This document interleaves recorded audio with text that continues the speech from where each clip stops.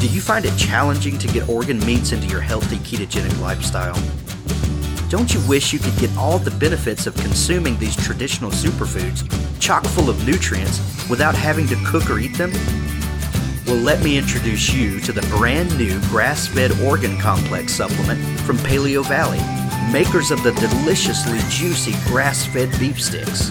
They use gently freeze-dried ingredients, including all grass-fed, grass-finished beef liver, heart, brain, and kidney to give you a flavorless, power-packed punch of nutrition you won't be able to replicate beyond eating all of these organ meats in your diet. Each bottle contains a 30-day supply of easy-to-swallow pills with no fillers or flow agents added. They're gluten-free, grain-free, soy-free, dairy-free, and non-GMO. Go to paleovalley.com/LLVLC and use the coupon code LLVLC to get a generous 20% off your order. Try it today to get a 60-day, 100% money-back guarantee and see how you like the grass-fed organ complex for yourself. That's paleovalley.com/LLVLC. Hey Ketonians, in case you hadn't heard, Carl and Richard from the Two Keto Dudes podcast, along with a bunch of their keto friends, are going to make history by turning the U.S. town of New London, Connecticut, ketogenic for the weekend of July 15th and 16th. Keto Fest promises to be not only educational, but a whole lot of fun. Jimmy's Fasting Talk co-host Megan Ramos and Jimmy will be speaking as part of this event, along with Eric Westman, Jeff Gerber, Ivor Cummins, and a bunch of other great keto thought leaders. In addition to these great talks, they're having an outdoor keto barbecue with a pig picking, live music, walking, running, and cycle tours, and cooking and fitness lessons. They've got the local restaurants and the mayor on board as well. New London in July is a popular destination, so you need to nail down your hotel room and get your tickets as soon as possible. Tickets are on sale now at ketofest.com. That's ketofest.com. Coming up in episode 1262, Dr. Jake Kushner.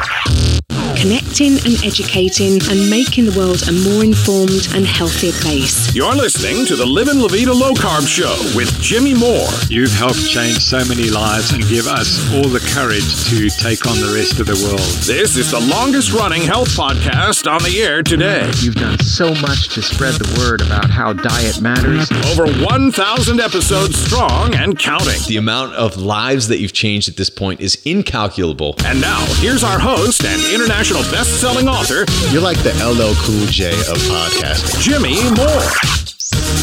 Hey guys, we're back here on the Livin' La Vida Low Carb Show with Jimmy Moore, and today I'm very privileged to welcome to the podcast a gentleman by the name of Dr. Jake Kushner.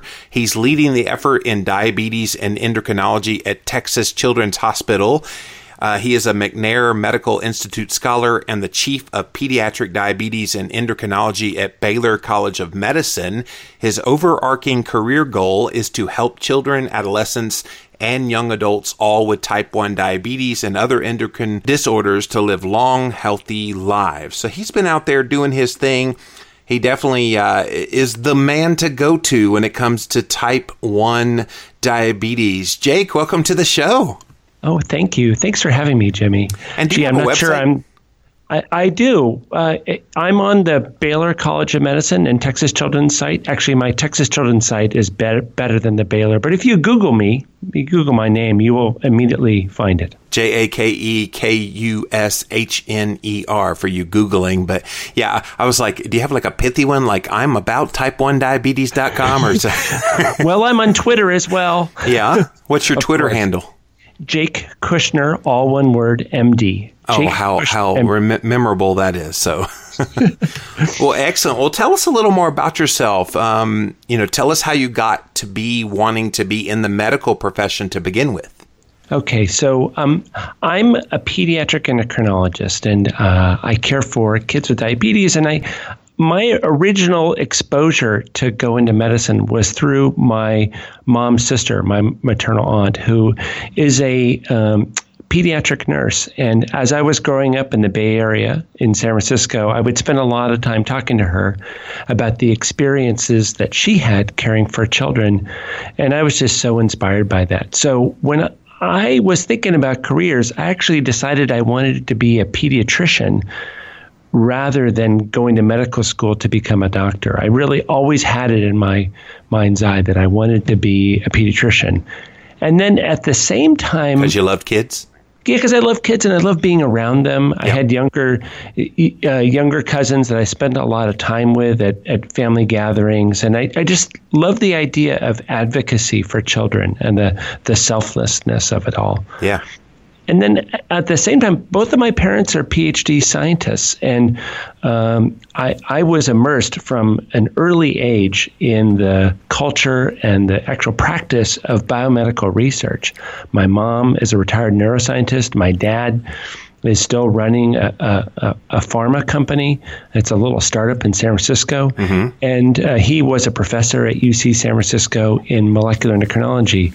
So I had these two competing visions of either becoming a hardcore scientist or becoming a pediatrician. And oddly, I ended up doing both. I bet Christmas was fun at your house. Let's exchange papers. And my wife talks fondly about the first time she met my parents. Yeah. And so we brought her. It was a Sunday, and she came over to my parents' house, and she talks about being at the dinner table and hearing all these conversations about DNA and molecular biology and words she couldn't pronounce. Yeah, thinking this is a really, really interesting environment. These people are all wackadoodle. Yes, but she stayed anyway. So yes, that was 30 years ago. Wow. So let's talk about type 1, because it traditionally has been called juvenile diabetes. That's typically when type 1 hits is, when kids are very young and it hits them at a young age. But we're actually, in recent years, starting to see it hit the adult population, where type 2 used to be called adult onset diabetes, and now even that's hitting the kids. It's like type 2 is now hitting kids, and then adults are now getting type 1. What do you think's happening in our culture, in our food supply, in our lifestyle that's causing all this to happen? It's a great question. How's that for a loaded question? That's a loaded question. So type 1 diabetes is the most common sort of life-threatening chronic illness of childhood. And it affects about 1 in 300 kids by the time they become adults. But and overall, we think about 1.25 million people in the United States have type 1 diabetes, and it's insulin requiring. So these are entirely healthy people, and they are living normal lives. These are kids, and they're going to school, and they're doing whatever they do, and all of a sudden they begin to lose weight, and then they're drinking a lot and peeing a lot, and essentially their glucose has risen so high that it's acting as an osmotic diuretic, drawing water out of their bodies, and so they drink a lot just to keep up. Osmotic, what does that word mean? By osmosis. So it's actually pulling fluid. It is holding on to fluid. Wow. And so these are molecules that are sitting in the blood, and it's, again, dragging water out with it. Wow. So all the glucose that's in their urine is dragging water, and then they're peeing, and then they're drinking, and they lose weight because the insulin, of course, is essential to be able to maintain fat mass. And in the absence of insulin, they become ketogenic. Is this because the beta cells are starting to die off and or become inhibited in some way? Yes, that's right. So there's an autoimmune destruction of the beta cells, and we think that's mostly via the T cells, but also the B cells. And then there's a really interesting thing that happens whereby the glucose begins to rise, and then the beta cell itself begins to misbehave, and it can't secrete insulin in an environment that has a lot of high blood sugar. Mm-hmm. The way I think of it is that this is important, that we call this the so-called honeymoon period. And what happens is the glucose rises to a level where the beta cell simply becomes overwhelmed. The role of the beta cell is to sense glucose. So as glucose begins to rise to really seriously high levels, the beta cell simply becomes overwhelmed, and it loses the ability to secrete insulin. And it's probably a temporary phenomenon. So what? And it may even be reversible. So this thing we call the honeymoon in type 1 diabetes comes when we begin to give insulin and drive the blood sugar down. And what we see is that the beta cell restores its capacity to make insulin. Really? So with a little insulin and or improvements in diet, i.e. carb restriction. We'll talk about this later. Yeah. You can see people with type 1 diabetes begin to make more and more insulin. Regenerating beta cells. Maybe not anatomical regeneration, but yes, a functional recovery of beta cell activity. So this is a problem for kids, and by the way, these kids become adults, and it's the most common life-threatening childhood acquired illness. But then more recently, we're discovering that quite a few adults have this disorder as well. And I have a friend in England. His name is Richard Oram, and he has an amazing study that is currently in peer review that shows that probably the rates of type 1 diabetes on an annual basis for all humans is the same, i.e. people continue to get it in their teens, 20s, 30s, 40s, and 50s at about the same rate that they did as children. Really? The difference is they make more insulin when they're diagnosed, and they are often viewed to be type 2 diabetes. And so we think what's happening is they're being mischaracterized as type 2, i.e., but in fact they have type 1. And it's really quite important because in some cases they respond really well to insulin. Jake, is there a test that someone can do? I don't even know what kind of test it would be, but a test that would look to see if the beta cells are producing even a little bit of insulin still?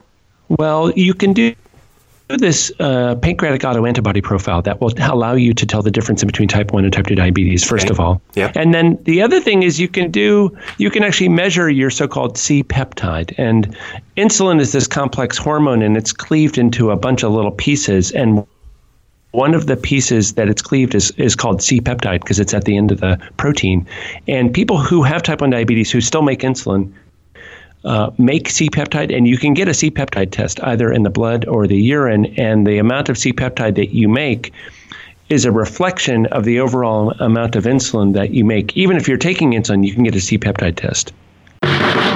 Hey guys, it's Jimmy Moore here. Just wanted to let you know about a brand new company that my Keto Talk co-host Dr. Adam Nally and I created earlier this year. It's called Keto Living. Visit ketoliving.com and you'll see these brand new line of supplements that we have created for your low carb, moderate protein, high fat, ketogenic lifestyle. We currently have 2 products, the Keto Essentials Multivitamin and the Berberine Plus, and coming soon, a high fat shake. But for the month of May, we are doing a special on the Keto Essentials Multivitamin. When you buy 2 bottles, you get 1 free, a $47 value. Now, what's in the Keto Essentials? It's literally everything and the kitchen sink for your ketogenic lifestyle, including alpha lipoic acid, taurine, inositol, polyphenols, EGCG, high gamma mixed tocopherols, coenzyme Q10, methylated folate, and so much more. Again, check it out at ketoliving.com and click on the May special for Keto Essentials Multivitamin Adult Formula. Buy 2, get 1 free. Keto Living. Imagine if you had a personal trainer help you choose all your favorite low-carb keto foods such as delectable eggs, savory meat, tender crisp veggies, and select nuts and cheeses. Now imagine having that personal trainer deliver all your meals perfectly portioned, pre-cooked, and packaged so they're all ready to eat in 3 minutes or less. You might think that a service like this is only for celebrities who can afford to eat this way, but you'd be wrong. Personal Trainer Food delivers low-carb keto foods for less than $15 a day with free shipping. Here's the deal. You fully customize your menu to get meals you're going to love. Jimmy's tried their juicy Angus burgers, frittatas, smoky ribs, and Jimmy says they're absolutely delicious. And the vegetables are bursting with flavor and nutrients. But you don't have to take Jimmy's word for it. You should see the thousands of 4- and 5-star reviews on Amazon and Groupon. Personal Trainer Food is the easy, convenient, and delicious way to live your low-carb lifestyle. Your meals are delivered in bistro steamer bags, so all you do is pop them in the microwave for 3 minutes. Heat, eat, and done. No shopping, prep, cooking, or cleaning, saving you time and money. If you're looking for weight loss results, Personal Trainer Food has a long track record of success and a staff of trainers and weight loss coaches who know their way around the low-carb keto life, there to answer all of your questions at no additional cost. Most trainers charge $50 to hundreds of dollars for just 1 hour, but with Personal Trainer Food, you get trainer-selected meals delivered to you for $15 a day or less. No shady contracts or hidden charges, just great food delivered to you with free FedEx shipping. Order today and you could have your meals by tomorrow. And with this killer deal just for listeners of the Livin' La Vida Low Carb Show, you're going to want to get online at Jimmy perfectketo.com and use the discount code LLVLC at checkout to save $150 on any 28-day meal plan.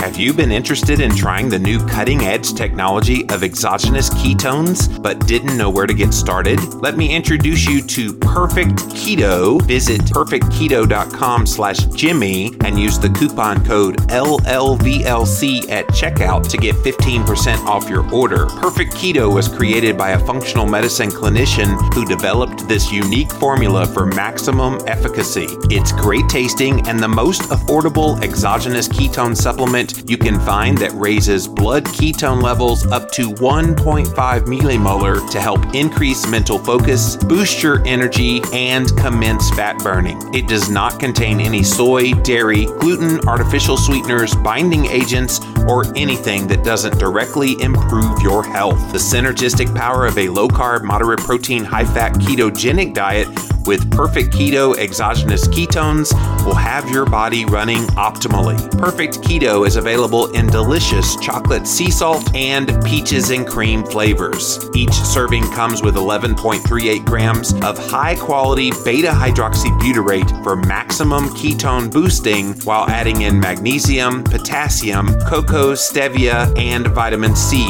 for extra micronutrition. Again, try Perfect Keto for yourself at perfectketo.com/Jimmy and be sure to use the coupon code LLVLC at checkout to get 15% off your order. Perfect Keto. Now, earlier you mentioned part of the strategy for even a type 1 diabetic. We know it's very well known in type 2 and then just in general health for people. But in type 1 diabetes, actually a carbohydrate restricted diet with more healthy fats, moderated on the protein, actually is a good therapy for type 1s. But unfortunately, trying to talk about ketosis to a type 1 diabetic who's been told to fear ketones, how do you have that conversation with those kind of patients? Well, first of all, I want to just back up for a second and talk about the medical sort of field as a whole and how it relates to this. Because is rant mode coming? Well, So I got interested in type 1 diabetes, and I met all these people who became some of my closest friends in the world who have type 1. And one of them is a mother of 2 kids, and she talked to me about what her experience was like having type 1 diabetes and trying to safely deliver a baby and not have birth defects. And we know that as your blood sugars rise, your baby has a higher and higher chance of a birth defect.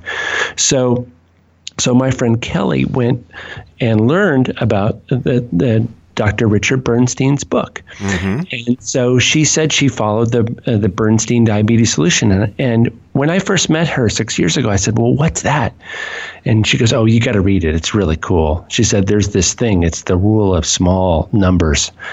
And I read the Bernstein book, and I was blown away by it. And as I began to talk to my friends, I said, well, have you heard about this? This is amazing. They're like, oh, yeah, it's, it's totally bonkers. Yes. They're eating all this fat, and they're at risk for going into diabetic ketoacidosis. Yeah. And they're probably going to get heart failure and blah, blah, blah, blah, blah, blah. And it was like there were these 2 different universes, and I couldn't get them to reconcile one another.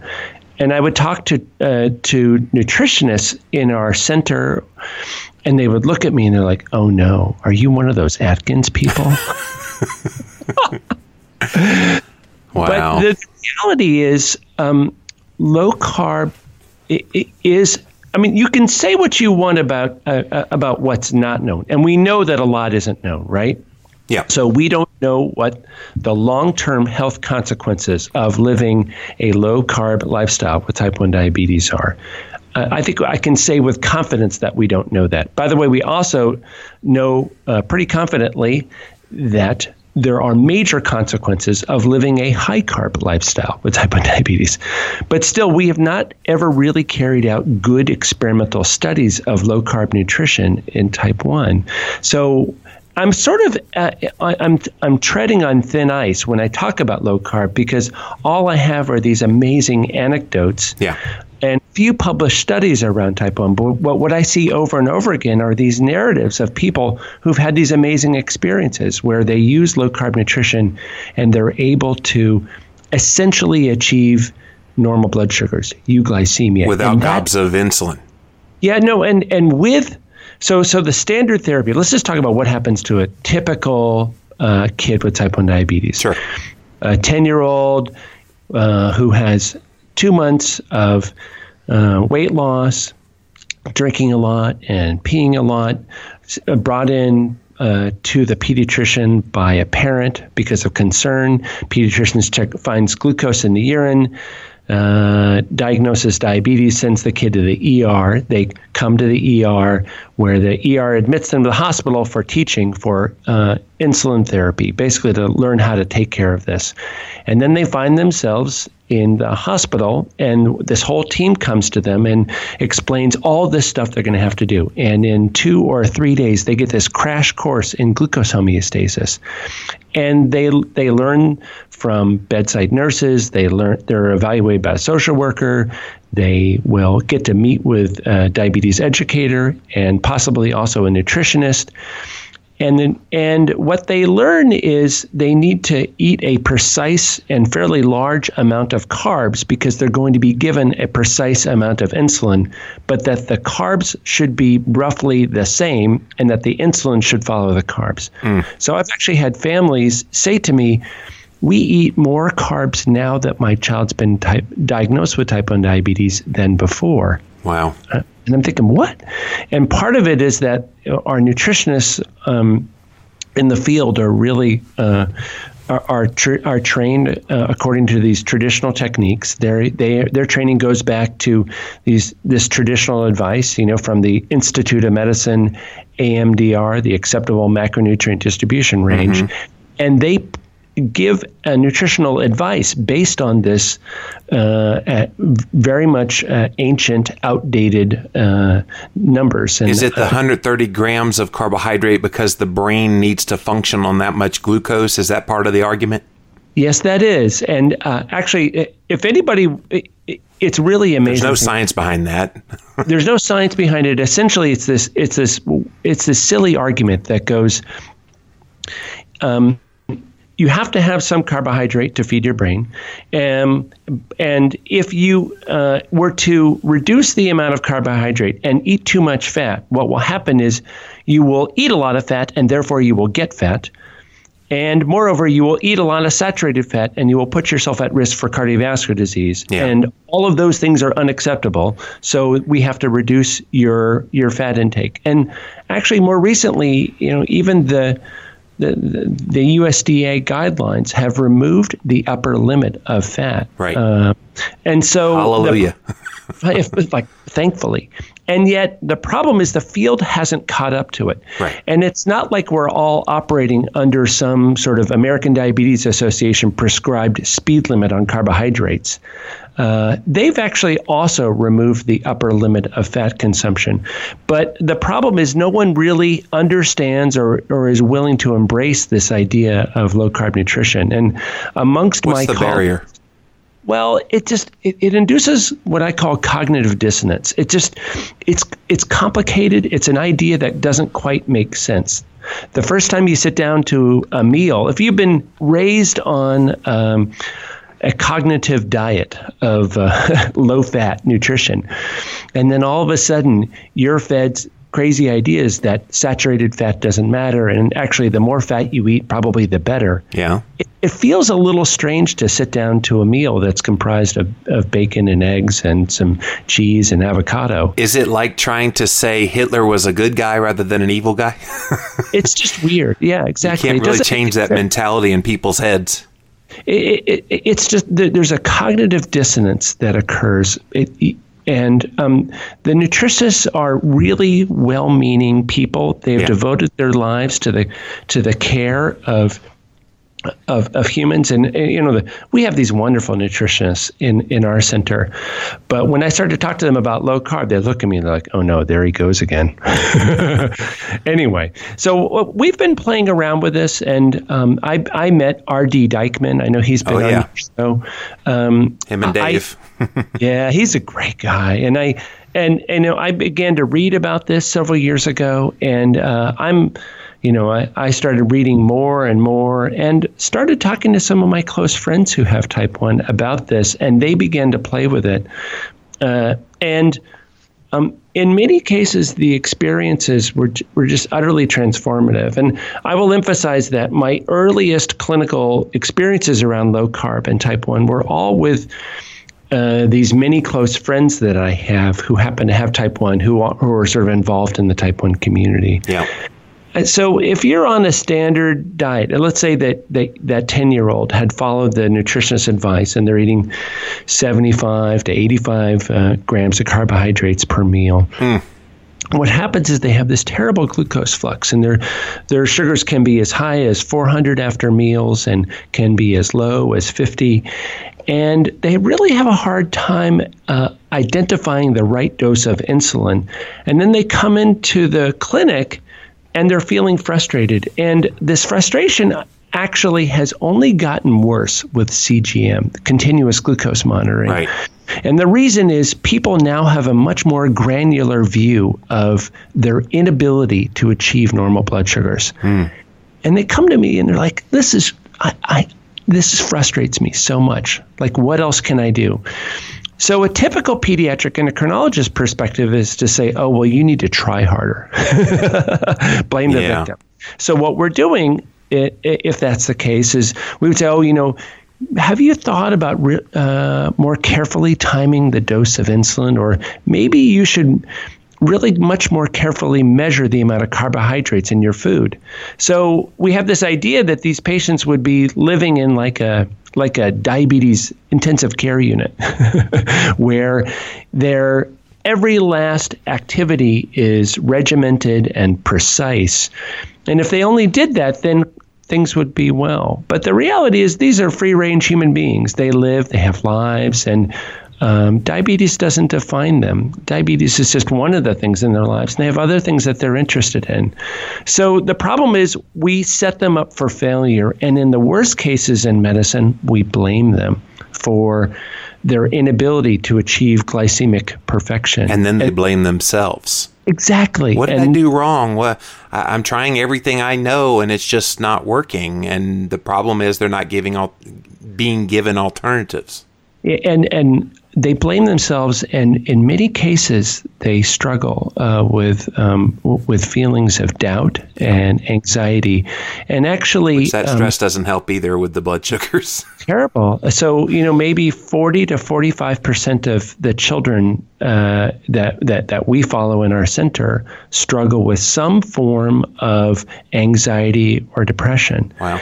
And this is true nationwide. So it's really a difficult thing to have a life-threatening illness and to have to sort of work this tightrope of keeping your blood sugars balanced and not being too high and too low. And I think that burden of illness is probably the thing that makes me the most upset. It's taking normal human beings and forcing them to follow this terrible regimen and to feel overwhelmed.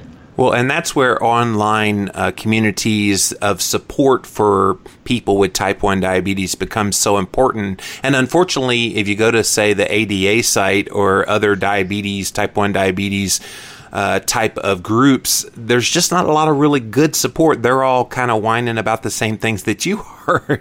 And so it's good that R.D. Dykman created Type 1 Grit online. So if you're a Type 1 and you're listening to this, or you have a kid who's got Type 1 and you're just kind of at your wit's end, maybe you're listening to what Jake is having to share and going, yep, that's me.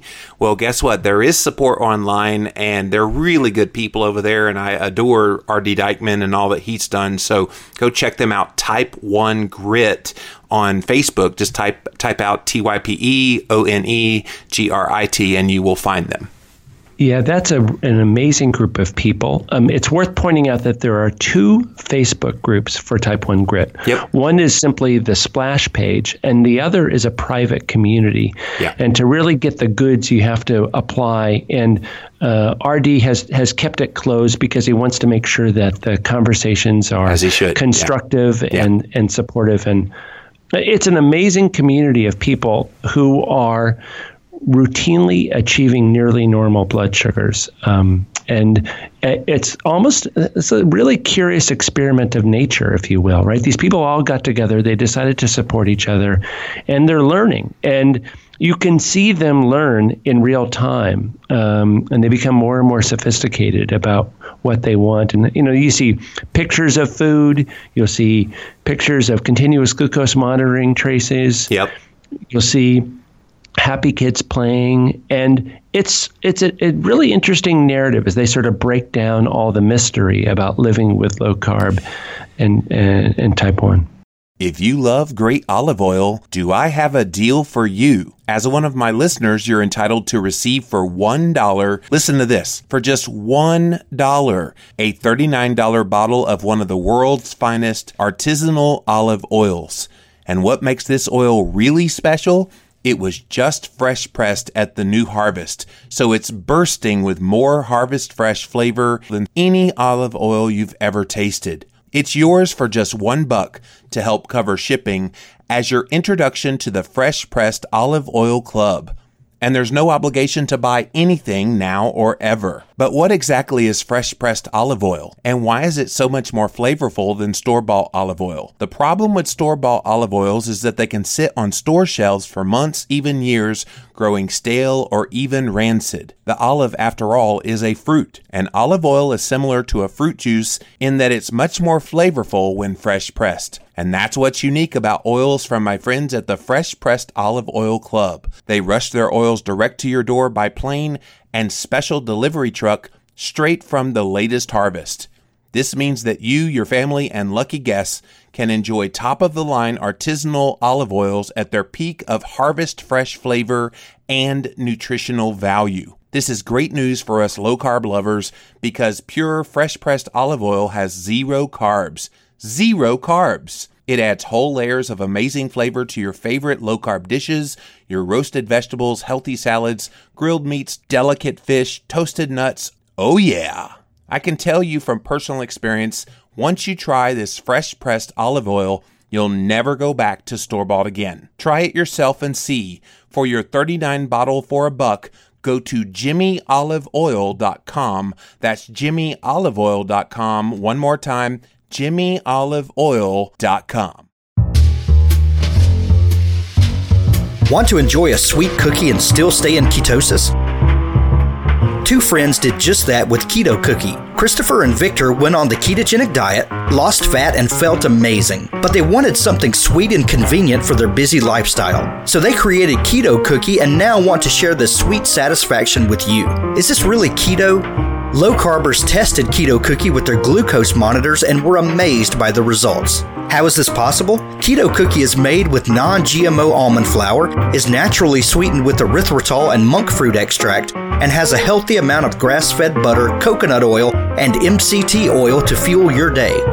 With less than 2 grams of net carbs, it's the perfect on-the-go snack to keep you energized and ready to inspire the world. Enjoy your chewy childhood favorites like chocolate chip and the cinnamony snickerdoodle, gluten-free, guilt-free, and bake-free. To discover more about Keto Cookie and how 2 friends are inspiring people to eat smarter but sweeter, visit ketocookie.com and be sure to use the promo code LLVLC to receive 15% off your order. And follow them on Instagram for exclusive giveaways and specials at Keto Cookie. You obviously have seen quite a few of these anecdotes and patients yourself that have used kind of this low-carb, high-fat, ketogenic approach for their type 1 diabetes. What do you think is the number one mistake that a type 1 makes when they try to go on this diet? Well, I would say that the biggest thing is it takes time to really begin to learn all the tricks. So it's one thing to say, okay, I'm going to stop eating carbs, but then often people will consume quite a bit of protein, and then the protein will turn to glucose, and they get these blood sugars that rise up in the 200 or 300 range, and they're wondering why. What, too much protein is bad? What? I haven't heard that. Well, it's interesting because you see, some people say it's low carb, high protein. Yeah, I've heard that. I've seen that. Right? But protein ultimately turns to glucose on a 0.6 ratio.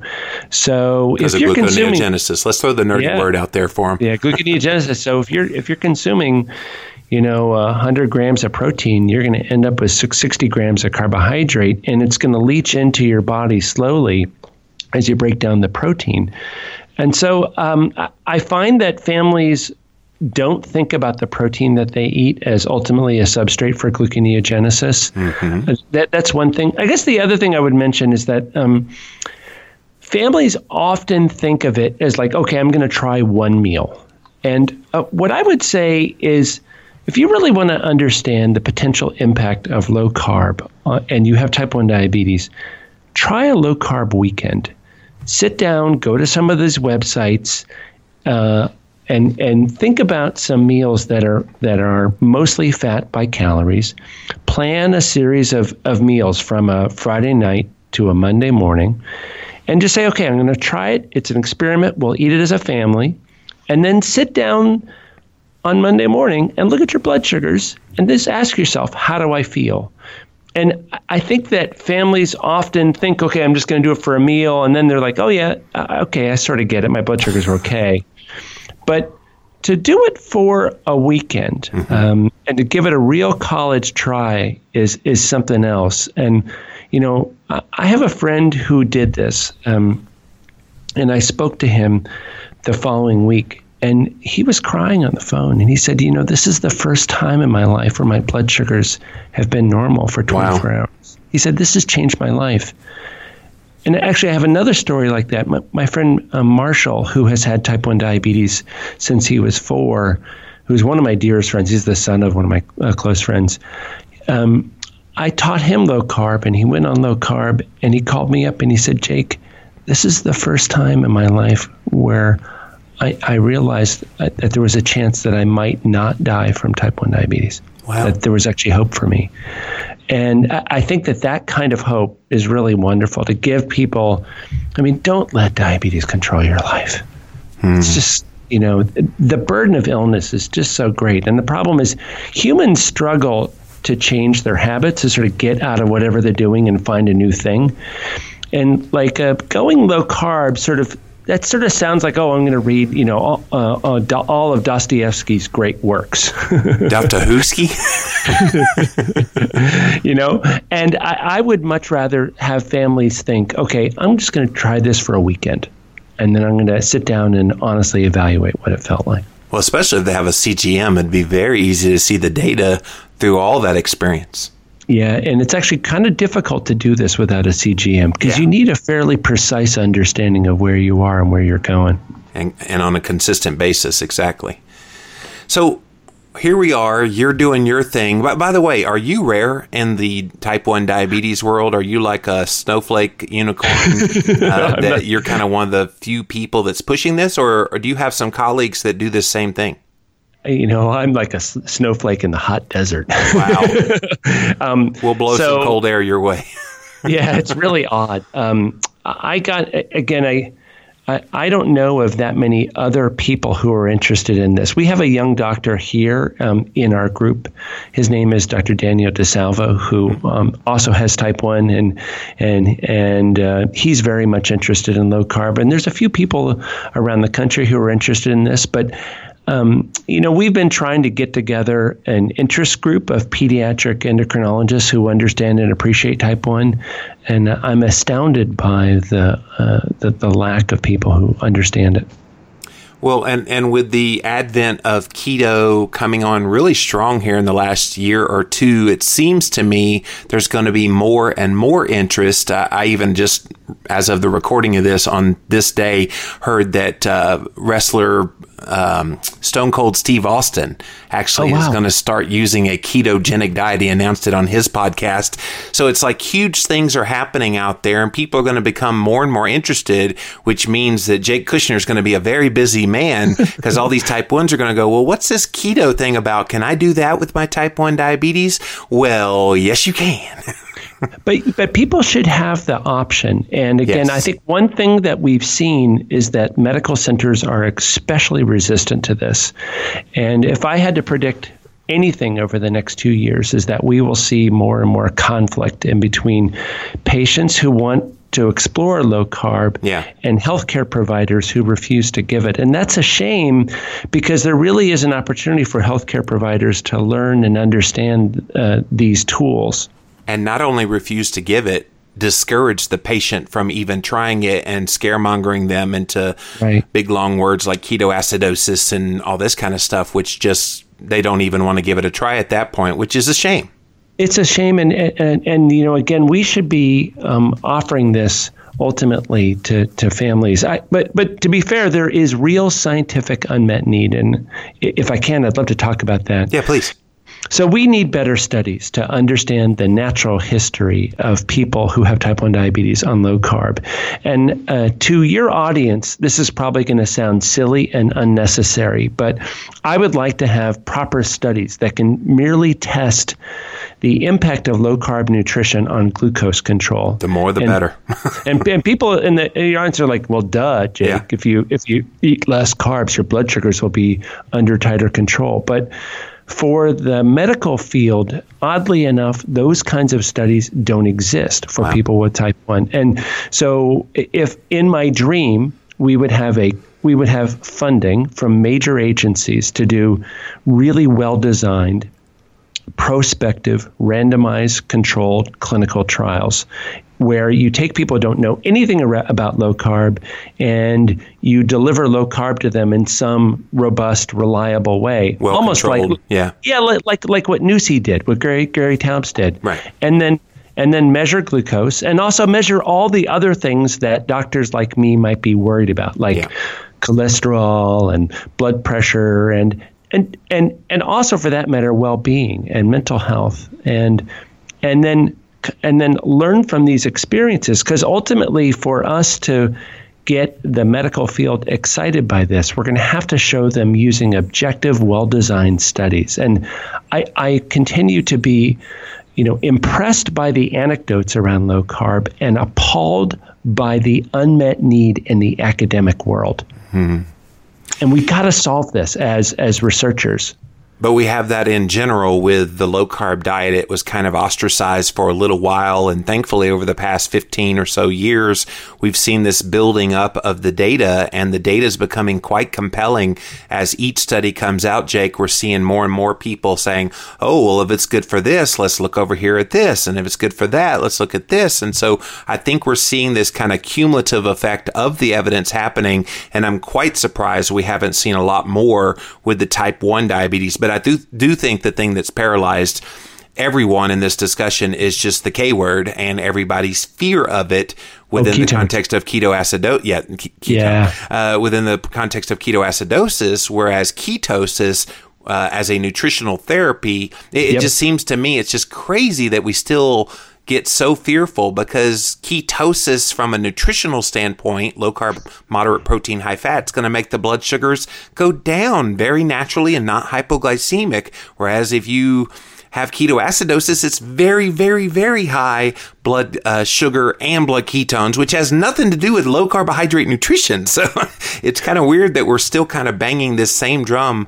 Dr. Atkins is probably rolling over in his grave, rolling his eyes at all this.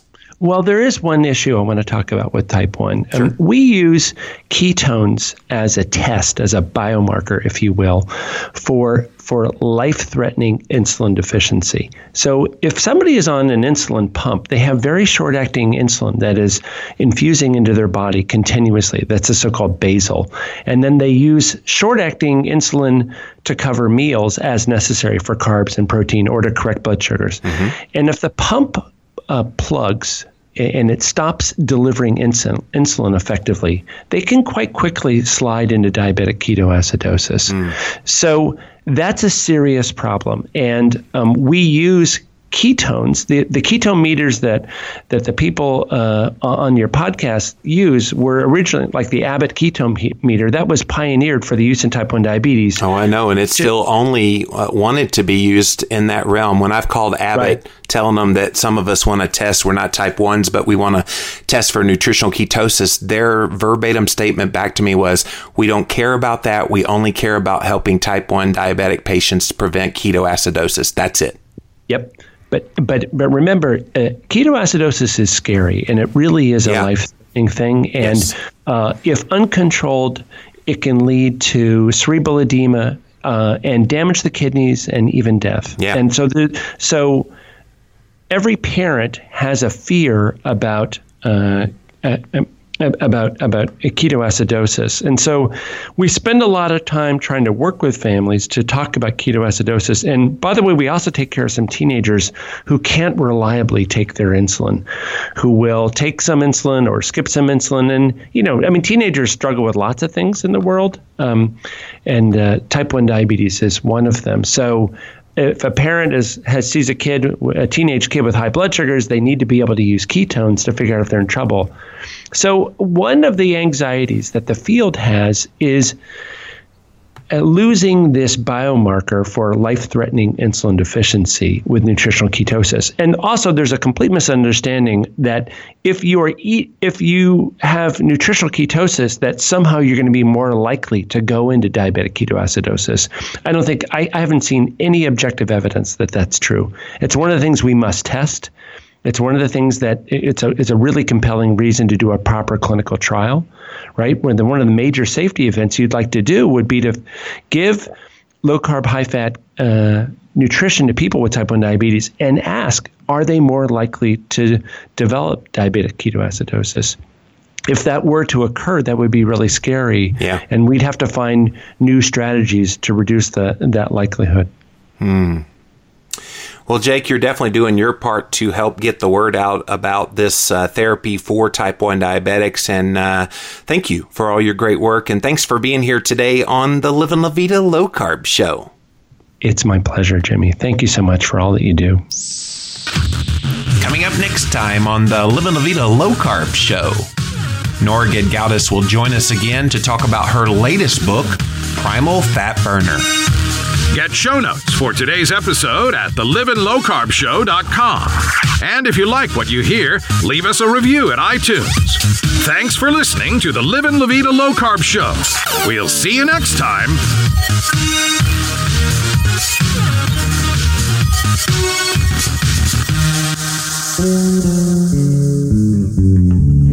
Disc of light.